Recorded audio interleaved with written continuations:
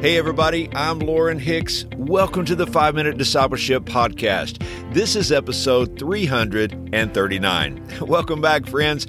Today is a great day for you and I to grow in our faith in Jesus. It's my prayer this podcast helps you do just that. Let me invite you to subscribe on Apple Podcasts, Spotify, or wherever you listen to podcast content so that you won't miss an episode.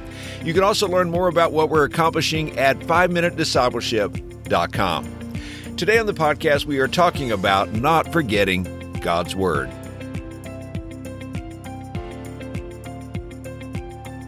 There is a humorous story about an older couple that had trouble remembering common day-to-day things. They both decided that they would write down requests the other had and to try to avoid forgetting. Well, one evening, the wife asked if the husband would like anything.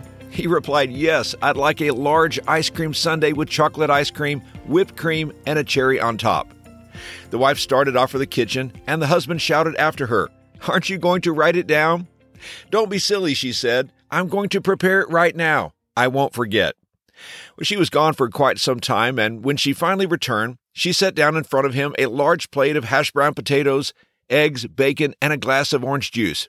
He took a look and said, "I knew you should have written it down. You forgot the toast." Well, if you sometimes forget things, you are in good company. According to Karen Bola, a researcher at Johns Hopkins University, most of us are really good at forgetting things. In fact, 83% of us forget names. 60% of us forget where we put things. 49% of us forget something that was said, and 42% of us forget faces. While forgetting things is common, there is one thing we must not and cannot forget, and that is the Word of God. You know, in Mark chapter 4, the disciples of Jesus forgot something important that Jesus had said, and it caused them to be afraid and to demonstrate a lack of faith.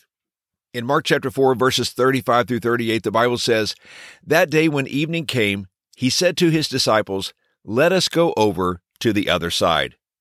Leaving the crowd behind, they took him along just as he was in the boat. There were also other boats with him. A furious squall came up, and the waves broke over the boat so that it was nearly swamped. Jesus was in the stern, sleeping on a cushion. The disciples woke him and said, 'Teacher, don't you care if we drown?'" Now, if you've read the rest of the story, you know Jesus demonstrated his power over nature, and at his command the storm ceased and the wind stopped blowing. But here's what we need to see. The storm was severe, but it did not change what Jesus had spoken. Before ever getting into the boat, Jesus had said to his disciples, "Let us go over to the other side." No storm would change what God had spoken. I don't blame the disciples because I'm guilty of the same thing. I get my eyes on the storm. I'm overwhelmed at my circumstances, and sometimes I become anxious and afraid, and I temporarily forget what God has said. So my encouragement to you today is, don't forget the Word of God. What God has spoken, He has spoken. His promises are yes and amen. Isaiah chapter 40, verse 8 says, "The grass withers, the flower fades, but the Word of our God stands forever." You see, my thoughts, emotions, circumstances, problems, struggles, and uncertainties don't change what God has said. His Word remains true forever. What is essential is for us to remember what He has said. And the only way I know to do this is to have the Word of God on our hearts day and night. I love to start and end my day with Scripture so I won't forget His Word.